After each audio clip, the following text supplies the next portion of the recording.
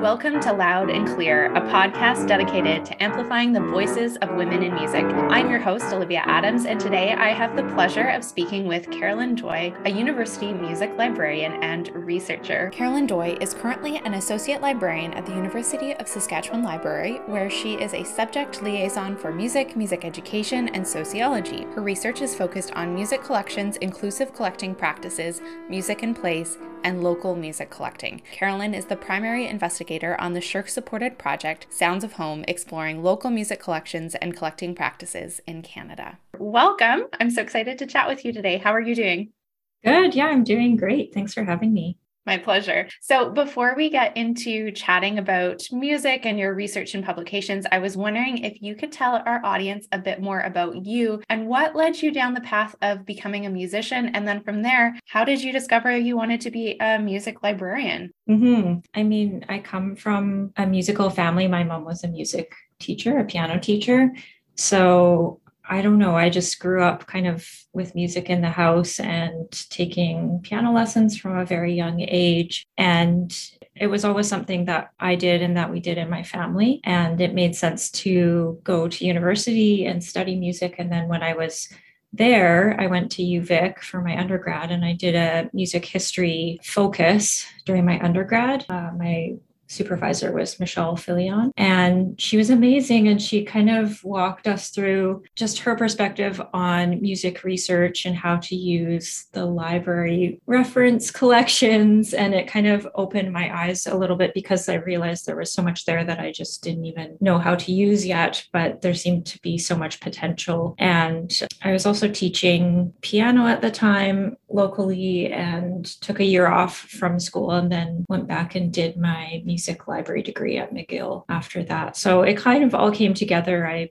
realized I was really interested in the music research side just as much as the music itself. And I think that's a time for a lot of people when you make some tough decisions, maybe about what direction you want to go in, whether it's more of a performance or a teaching focus or more of a research focus. So yeah, that's what I ended up doing. That's great. And you touched on it, perfectly led into my next question, which is, as a librarian, you are very influential in helping advance research, and you are involved in research because you are influential in helping students discover new research, carry out their own research. And part of what you do so well, and why I wanted to talk with you today, is you create these amazing library guides, which I have not been at the U of S for 7 years, like a while. It's been a while since I've been there, and I still use the library guides that you put out because they're just incredible resources. Can you tell us more about some of the research guides that you put out, like on music and wellness, and you put out a really great one on BIPOC Canadian musicians? Could you tell us more about those? Yeah, for sure.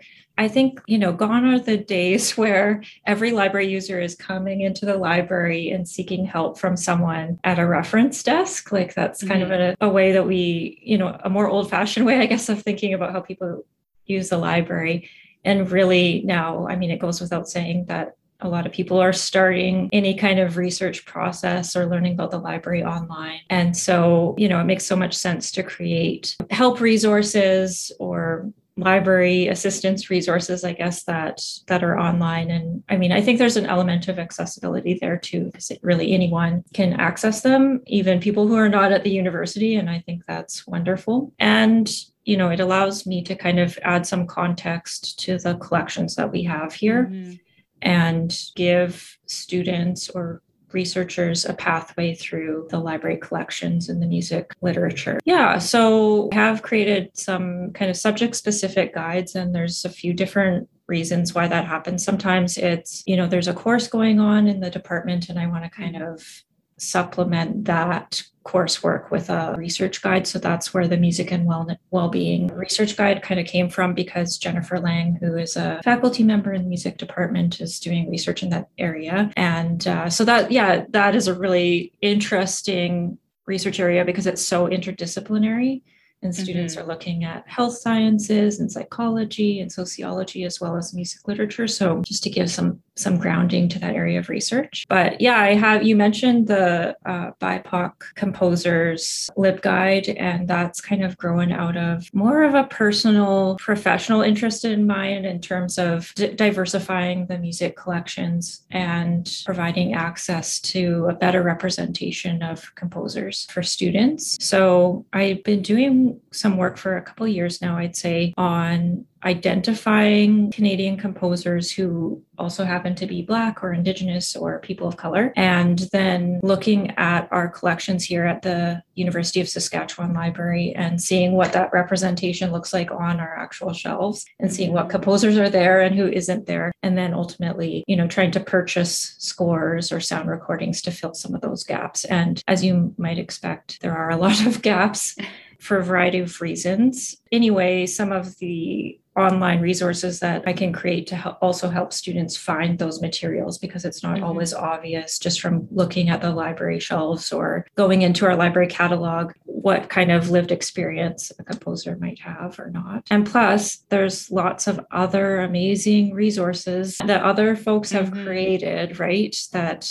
give biographies and highlight new music and all sorts of things coming out of historically marginalized communities in this country. Yeah, so it's just really to pull all of that information together and give students a starting place to learn more. Obviously, I can't tell them everything that they need to know. It's still, it's like just a jumping off place. But I think what I've noticed is that students really are asking for more information around these topics and to supplement their performance repertoire with more diverse voices and local voices too. And this is one way that we can try and answer some of those questions for them or help them get started with their work in that area. The library guides, I know the one at the U of S, and there's also several other library guides that I've used in my own research. It just provides this sort of structure in which we can go from. Like you said, it gives a jumping off point, because sometimes you're like, I have this question that I want answered. I want to look into something and I don't know where to start. And sometimes Googling it, you're like, this is not helpful. I have too many responses, or it's not tailored enough. So checking out library guides and checking in with your local librarian is always a good place to start. You mentioned local voices, and I wondered if you could speak more to the Sask music collection that's taking place at the University of Saskatchewan. Yeah, for sure. This is actually a collection that I inherited when I started working here about 10 years ago. And actually, Neil Richards, who used to work in the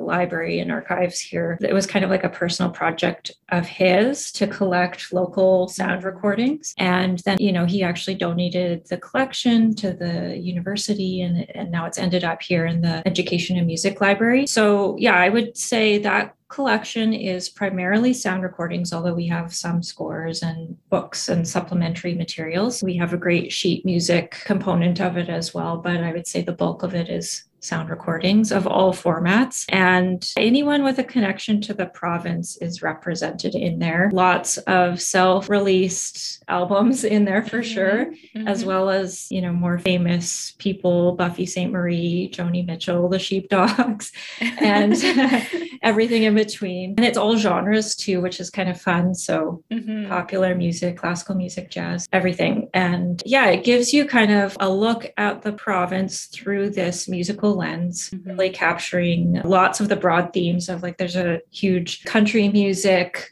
love of country music here, and but also Métis fiddle music, traditional Indigenous powwow groups, for example, and classical music ensembles. Yeah, it's just everything. But you get that broad picture, but you also get the diversity and the nuance of the communities, which is something that I think is really interesting as well. Not everybody is a famous musician, but they kind of have their own story to tell through their music. And I think that's really unique. Like, you can't replicate that anywhere else. I would agree. That's great. I remember fondly working on the Sask music collection and working in the archives and converting tapes and records onto digital archives. So I think it's a really important collection because it just shows this sort of shared history of local music. And I think that that's really special. No, I was going to say, like, I forgot to mention, yeah, we have been doing this digitization project where people can listen to excerpts from some of the albums online. So that, again, is kind of broadening up the listening experience to people outside the university, which I think is super important. Yeah, that shared history of music is really fascinating. Like, people will find albums in there and they'll be like, oh, my music teacher, is performing here, or this is, I didn't realize these two musicians played together. So yeah, it paints an interesting picture of our shared heritage. Mm-hmm. Absolutely. What are some of the decisions that you have to make about how and when to grow library collections? I'm curious if, in your perspective, you think that librarians see trends in the research before we, as the public, see it. Yeah, that's a good question. I mean, we're kind of beholden to the published materials for the most part. So that's really interesting to see what's happening out there in the research landscape. And one of the things that we've really noticed, and I've noticed recently in the past, I don't know, 5 years especially, is the kind of interdisciplinary approach to research these days. Like, you don't see so many standalone subject specific research projects anymore. It really oftentimes is looking at how things are interconnected. And that is so fascinating. So those kind of overlapping lenses are coming out, I think, now in the research landscape as well. And I would say in terms of published materials, it generally comes out of things like journal articles before you see it coming into monographs, for example. Sure. But yeah, it's interesting because universities are really sometimes can appear to be kind of siloed because you have departments and each department is dedicated to a particular area of study. But if you take a step back and look at the research activities, actually people are collaborating across the university. And that is one of the things that I just find so fascinating, is the way that people connect on topics that seem to not be related. And actually, there's a lot there to explore. Certainly. And I think that also speaks to a rise in interdisciplinary research that's happening in universities across Canada. The doctorate programs, even the one that I'm in, is only 3 years old as an interdisciplinary research in music program, but there are more of them popping up across Canada because that cross-departmental, cross-area research is really important right now. For sure. The other thing that I've been focusing on a fair bit recently is trying to look at library collections through a more inclusive lens. Sometimes it can seem at the beginning like, oh, how would you do that for music materials? Or how would you do that for, I don't know, collections in the sciences or health sciences? But, the reality is, we can look at this in so many different ways. We can look at, who is publishing research literature, which voices are being amplified or excluded, and how has that changed over time? Are there people who were ignored by academia previously that we actually need to make some space for them? And we can use different metrics too to assess what things are valuable to library collections. It's not just about who has published the most or has the widest audience, right? Because that doesn't tell the whole story. So yeah, this is definitely evolving, but it's something that I really care about a lot. And that BIPOC composers project is really just the tip of the iceberg. But I think people are surprised when they hear that, oh, there's composers out there who maybe haven't been included in collections certainly as systematically as others. And but sometimes when you put, if you actually present the data or, look at the numbers, it's easier to visualize like, oh, this small percentage of the library collections are actually people of Black or Indigenous or people of color. And then they realize like, oh, this is like a very small footprint in the library collections. So yeah, we're really looking at this from all angles now and trying to find various ways to make our collections more accessible, more representative of the wider community, and to go back and look at materials with a critical lens as well and question, what things did we take for granted in the past that maybe we need to unpack a bit more today.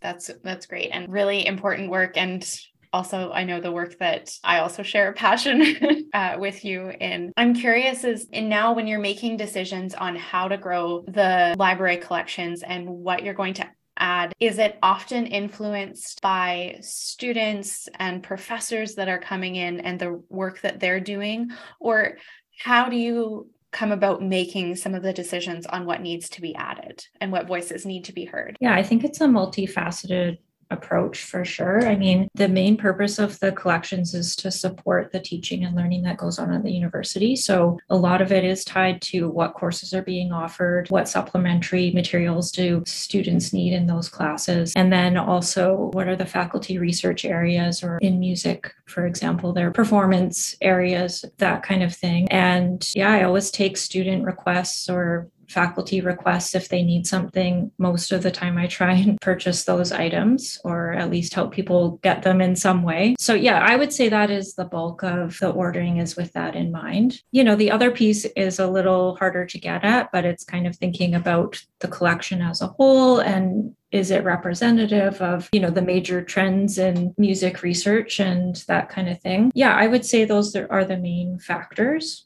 Some of the work we're doing now more broadly in the library is how to get at those interdisciplinary areas, and who's responsible for collecting them, and what, yeah. And how do we address that? The other thing that's really come up a lot lately is formats, right? Because now everything is in digital formats and sometimes print formats. And so it's also about trying to understand which formats are going to make the most sense for our users, right? Because we have online music classes, and there's people from all over the world taking those ones. And then we have in-person classes. And obviously you can't expect someone from another country to come to the physical library, get something off the shelf. So yeah, it's about balancing that access piece as well. And but it really is community driven and user driven for sure. Yeah. You mentioned access, and I wonder if we could park on that for just a minute. I'm curious to see, are libraries, or the digital resources in libraries, I should say, creating more access for people with different disabilities, like they can't get to a physical space, or screen reader friendly materials. There's a big push for that now, and even just creating more audio resources for people who need those.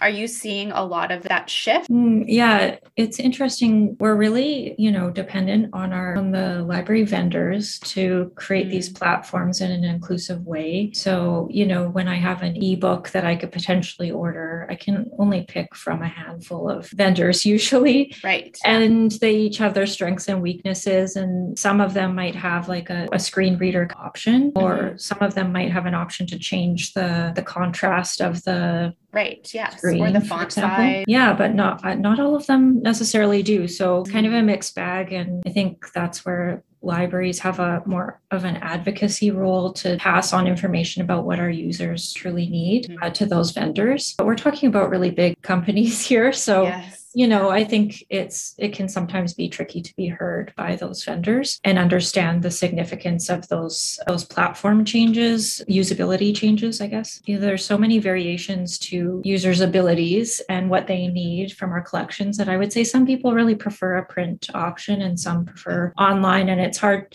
There's not an overwhelming trend, I would say, especially in the humanities, for one versus the other. Yeah, so it's hard to balance that. But I would say, especially when it comes to publishers and the fees that they charge for online materials, it's going up and up and up compared to the print option. So that's another level of consideration. Do we buy the one electronic copy of a book, or do we buy 3 different titles in print? Yeah, it's always, at the end of the day, our ability to purchase is based on those budgets and financial constraints. Yeah, absolutely. Yeah, it's a tricky balance to maintain, I imagine. Yeah, it's obviously we run into frustrations every year especially with textbooks. And I know students can relate to that too, but the prices just go up and up, and there's new editions every year, and they're probably very similar to previous editions. And, in some cases, publishers won't actually sell their textbooks to libraries anymore because they don't want us lending their materials when they could sell them to a whole class of students. So, that's another area of advocacy. I think that we need to send a message around that in an ideal world, I think, libraries would be able to provide access to 1 or 2 copies for whatever reason. Yeah, there's so much potential with digital access, and obviously you can reach a wider audience too for those types of materials. So I don't know, it's kind of everything's evolving and changing. We haven't really seen seen that complete shift to electronic books or online recordings or scores in the way that people thought that we would be throwing out all our print books. I mean, things have definitely changed, especially during COVID, right? Because the library was closed for quite a while, and then it made it really hard for people to get their hands on physical materials. Yeah. Can we talk about that a little bit? I know so many librarians were forced to work from home. I know my university library closed. I'm curious, how did you see the pandemic change library spaces and the jobs of librarians?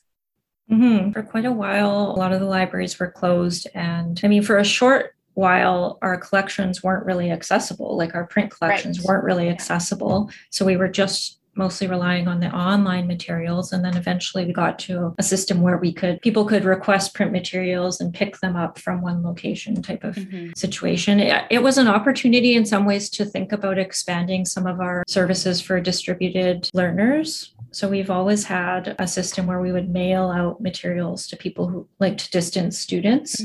And we actually expanded that during COVID. So anyone could have things mailed to their house. And that, I think, it was an easy thing to do, I guess. Like we already had a system in place and then we kind of expanded it. So yeah, that was one thing that we did. And something that I tried to focus on a bit more was creating online learning content. So YouTube videos to help people with their research and questions and that kind of thing, and how to use the library, because we weren't really teaching in person, or we didn't really have the ability to have in-person consults and that kind of thing. I would say for even when we reopened our doors, it was pretty quiet in here. This last year has been kind of back to normal again. But there were about 2 years of students who had not been in the physical library, and they missed that orientation opportunity to come in and see it for the first time. So they're already in their third year of studies and they think of the library as just being online.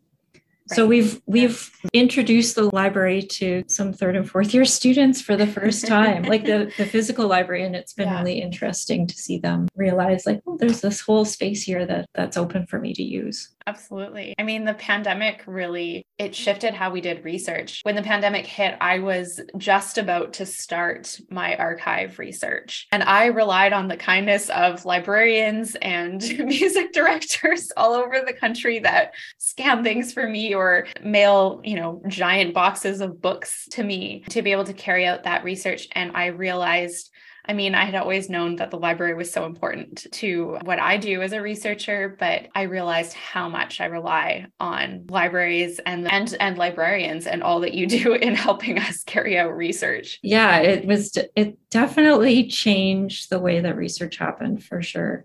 Especially again, like in the humanities where you're relying sometimes on primary sources or physical materials. And yeah, the library, did a lot of scan requests for book chapters and things like that. We switched our reserve system completely online for the most part. Yeah, things really changed. And even requests for materials, I would say in the humanities, often were mostly requests for print materials. And even that switched to people wanting online access to things. So yeah, I would say our electronic book collections probably grew quite a bit more during COVID just because it was faster. Yeah, certainly. And you've touched on it a little bit, but I wonder if we could expand on it some more. With the rise of digital resources, a lot of journals converting to online only access because of the cost of print, musicians playing from tablets rather than physical scores a lot more. Has this shifted the space and the mission of libraries? You know what? I don't think it has changed that mission of the library because we're really not thinking of ourselves as format specific or platform specific. It's just about kind of getting information resources into the hands of users, and that's it. And whatever those information resources look like, we're going to shift and adjust. So that piece really hasn't changed. I would say for music libraries, the shift from physical scores to digital scores has been a challenge, and it's something that we're still working through, especially when composers increasingly are selling PDF copies of their compositions, but don't necessarily have a license in place for library lending. And a PDF doesn't come with the infrastructure that, for users to see that through a password protected site or something like that. Exactly. Yeah. So that piece has been interesting. And that piece has been more of a challenge. Same with sound recordings. Like, as you know, many artists are releasing things on Bandcamp or Spotify or wherever it is on streaming platforms or YouTube. And all of those platforms exclude lending institutions, that it's a single user license, right? So we can't necessarily we can't provide access to those materials. And it's really tricky for us to, download an album from Bandcamp and put it on our servers and share it that way. We don't really have the infrastructure to do that in a large scale way. So yeah, it will be interesting to see. I know a lot of libraries have really scaled back buying sound recordings because CDs are not being produced in the way that they were. And the demand for them has gone way down. I don't know how many students have a CD player anymore. I don't. I don't have one. Yeah, I think, we're relying a lot more on streaming audio databases for libraries, but the Canadian content is not as strong a lot of times in those resources too. So it will be interesting to see. Things are shifting and they have to shift. And, we're just kind of in these moments of transition. I was curious to ask that question because I know here at the University of Ottawa, where I am, we closed our music library and it's now a section of the fine arts floor in the main library. And you sort of reimagined the library space and how it can serve students differently. But it is a little bit sad to not have a music library and a place where you can go and find all of the scores really easily. And it's definitely shifted. It's shifted the use of the library, coming from when I came from a university that had a dedicated music library to a space that was shared among a lot of departments. It's shifted the way I use the library. For sure. I think, and that's not the only place that has happened in recent years. There are other institutions that have moved to more of a shared space model. And I think one of the things that's so valuable whenever these changes are taking place is the voices of students, the voices of library users going to the library and saying, this is what I'm looking for here, and sharing their opinions, because that's who the library is for, right? So it's something that is happening for sure. Across the country in North America, these changes are taking place. I think if we're shifting more to online resources there are questions about library shelf space in particular and how much we need and that kind of thing. But I encourage students and library users to just really share their opinions about those kinds of changes. Certainly. You're currently working on a project called Sounds of Home, and part of this is helping to preserve public memory and what home sounds like, the creation of the Canadian identity, all of these factors. Can you tell us more about what got you interested in carrying out the research and a bit more about what it entails? Sure. We talked a little bit about that Saskatchewan music collection earlier, and that really was kind of an entry point for me into this idea of local music collections. When I would go to music library conferences, there are other music libraries that have similar collections, or they're collecting local materials of different kinds, and kind of encountering the same struggles with, where do we house these materials? How do you decide what is local or what is not local? All sorts of things where people were asking these same questions. And I ended up kind of doing a survey of music librarians to find out what challenges they're facing and how they're approaching that work. It hasn't really been documented that closely before. I had the opportunity during my sabbatical year to kind of expand the project a little bit and really focus in on the Canadian context and expand the types of collections too. So I ended up doing interviews with folks who are collecting local music in cultural heritage organizations, not just libraries, but museums and archives and community organizations, and to just ask them, what their thoughts are about the value of these types of music and how they work in community, what supports they're looking for, and what that music means to them. And so, you mentioned kind of like a collective understanding of, I can't remember your exact word. Public memory.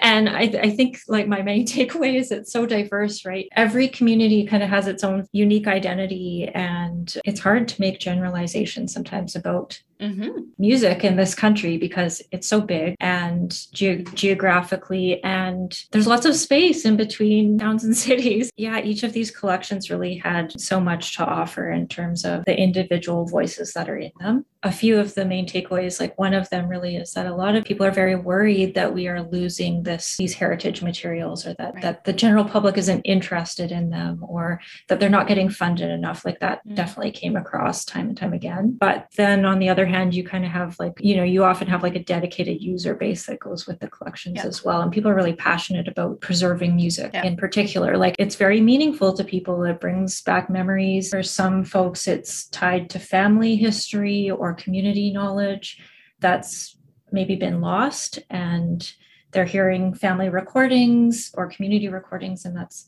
bringing knowledge back to their lives that they thought was lost. So there's just a lot there. And I think the more people dig into these collections, the more they realize how unique they are and how much is there that is on the verge of being lost. I know that sounds dramatic, but a lot of these collections don't have necessarily published materials. They're archival materials. And so there's a precarity, I guess, around. And I would imagine that a lot of them are also related to family and inheritance and stuff like that. I know that I've talked with several musicians since moving to Ottawa, and, oh, have you heard of my father? He was a musician. And, the family just brings in tons of music that belonged to their father or their uncle who was a composer. And it's not always necessarily published. And it's just bequeathed to the family, and they want some way of preserving it.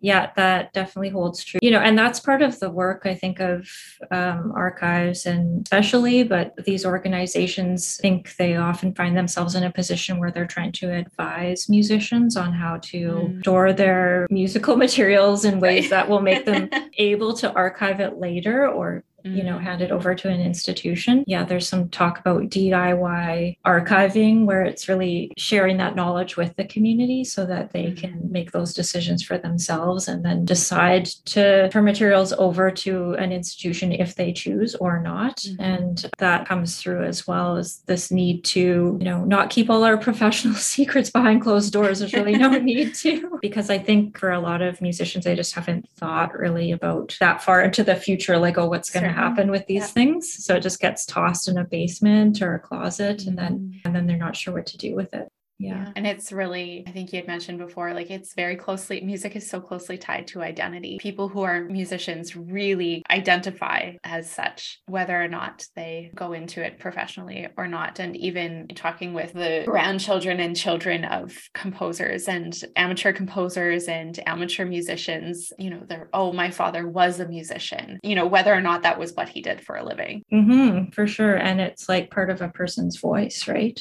Yes. And there's something really powerful about, finding a score that hasn't been played in many, many years. And that's a kind of voice that can come to life again through a newer generation. Same with some of these sound recordings. I don't know, I'm thinking about Jeremy Dutcher and some of the sound recordings he found in the archives, I think in Ottawa, from his community. And people now have heard that probably all across the country, some of those snippets of those sound recordings. But for him as a musician to be able to, there's so much meaning there that I think was purposely kind of tried, as a society, we tried to get rid of those or something. And so there's something about music and the deeper kind of culture that goes along with it, whether it's like a family culture or someone's personal identity or their broader community, that is unique and worth preserving. And people will connect with that for generations and generations. I couldn't agree more. Well, it's been a real pleasure getting to chat with you again. We're going to wrap up our chat with a few rapid fire questions. I have been asking everyone on the podcast this season the same 5 questions, but I actually wanted to ask you a few different questions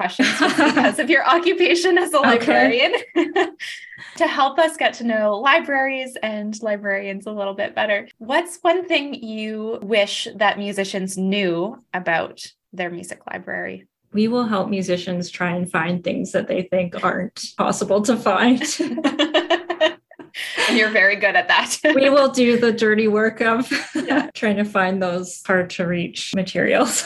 Why, in your opinion, and this is a big question, so I answer however you feel, but why do public libraries matter? Oh my gosh, they're free public spaces that anyone can use. They kind of are that third space, you can go there and you don't even have to have a reason to go there. And that can be so important for so many people, whether it's a place to warm up or to take your kids because you don't have any other plans for the afternoon, or, you just want a quiet space to use the computer. So I think it is that idea of a third space that's really important to preserve. I love it. What is a common misconception you think students have about their academic library? That you have to be quiet in them. I don't know. I guess I should ask some students, but I think they probably assume that you have to be really quiet and you're not allowed to bring your coffee in or something like that. When I was finishing up my undergrad at Western, we had a noisy section of the library and a quiet zone. Yeah. And you could just pick and choose where you wanted to be. Yeah, there's something for everyone. Yeah. What is your favorite book to check out of a library? I think it's dangerous to ask librarians if they have a favorite book because we could. One book I've really been enjoying is it's actually a children's book by a local author. His name's Cody Dill. He wrote a children's book called Welcome to the Cipher. And it's he's a hip hop artist as well as an educator, but it's all about like the power of hip hop to kind of amplify children's voices and their unique experiences. And it's really beautiful. Yeah. That's great. I have behind me, this is full of picture books for my students. Yeah. So all about music picture books. So I am going to look that one up and probably add that to my collection. Thank you for that recommendation. What are you listening to right now? Oh my gosh. What am I listening to right now? I have been listening to a lot of Tribe Called Red right now. I don't know if you know them. Yes. Just, sometimes if I need some extra energy in the morning, that's kind of a go-to. Also, Lizzo has been Lizzo keeps coming back as a favorite. Love it. Well, thank you so much for coming on Loud and Clear. Do you mind letting our audience know where they can find you as a librarian? And I'll have links to all of the things that we talked about in the show notes. For sure. Yeah, you can find me through the library website if you just search my name, library.usask.ca, and no one else has my name here, so you'll find me right away. Wonderful. Well, thank you again for coming on and talking all about libraries with me. I really enjoyed it. Thanks so much. And that is a wrap on our episode for this week. Thank you so much to Carolyn Joy for coming on and talking all about music libraries. I really enjoyed having that conversation with her and getting to nerd out a little bit about research practices and library spaces. Be sure to give us a 5-star rating and written review on whatever platform you listen to. I'm so grateful for your support. As always, thank you so much to the Saskatoon Symphony Orchestra and their team for supporting this podcast. Be sure to head over to saskatoonsymphony.org for more information about upcoming concerts. All right, that's it for this week. Thanks so much for listening. I'll see you next week.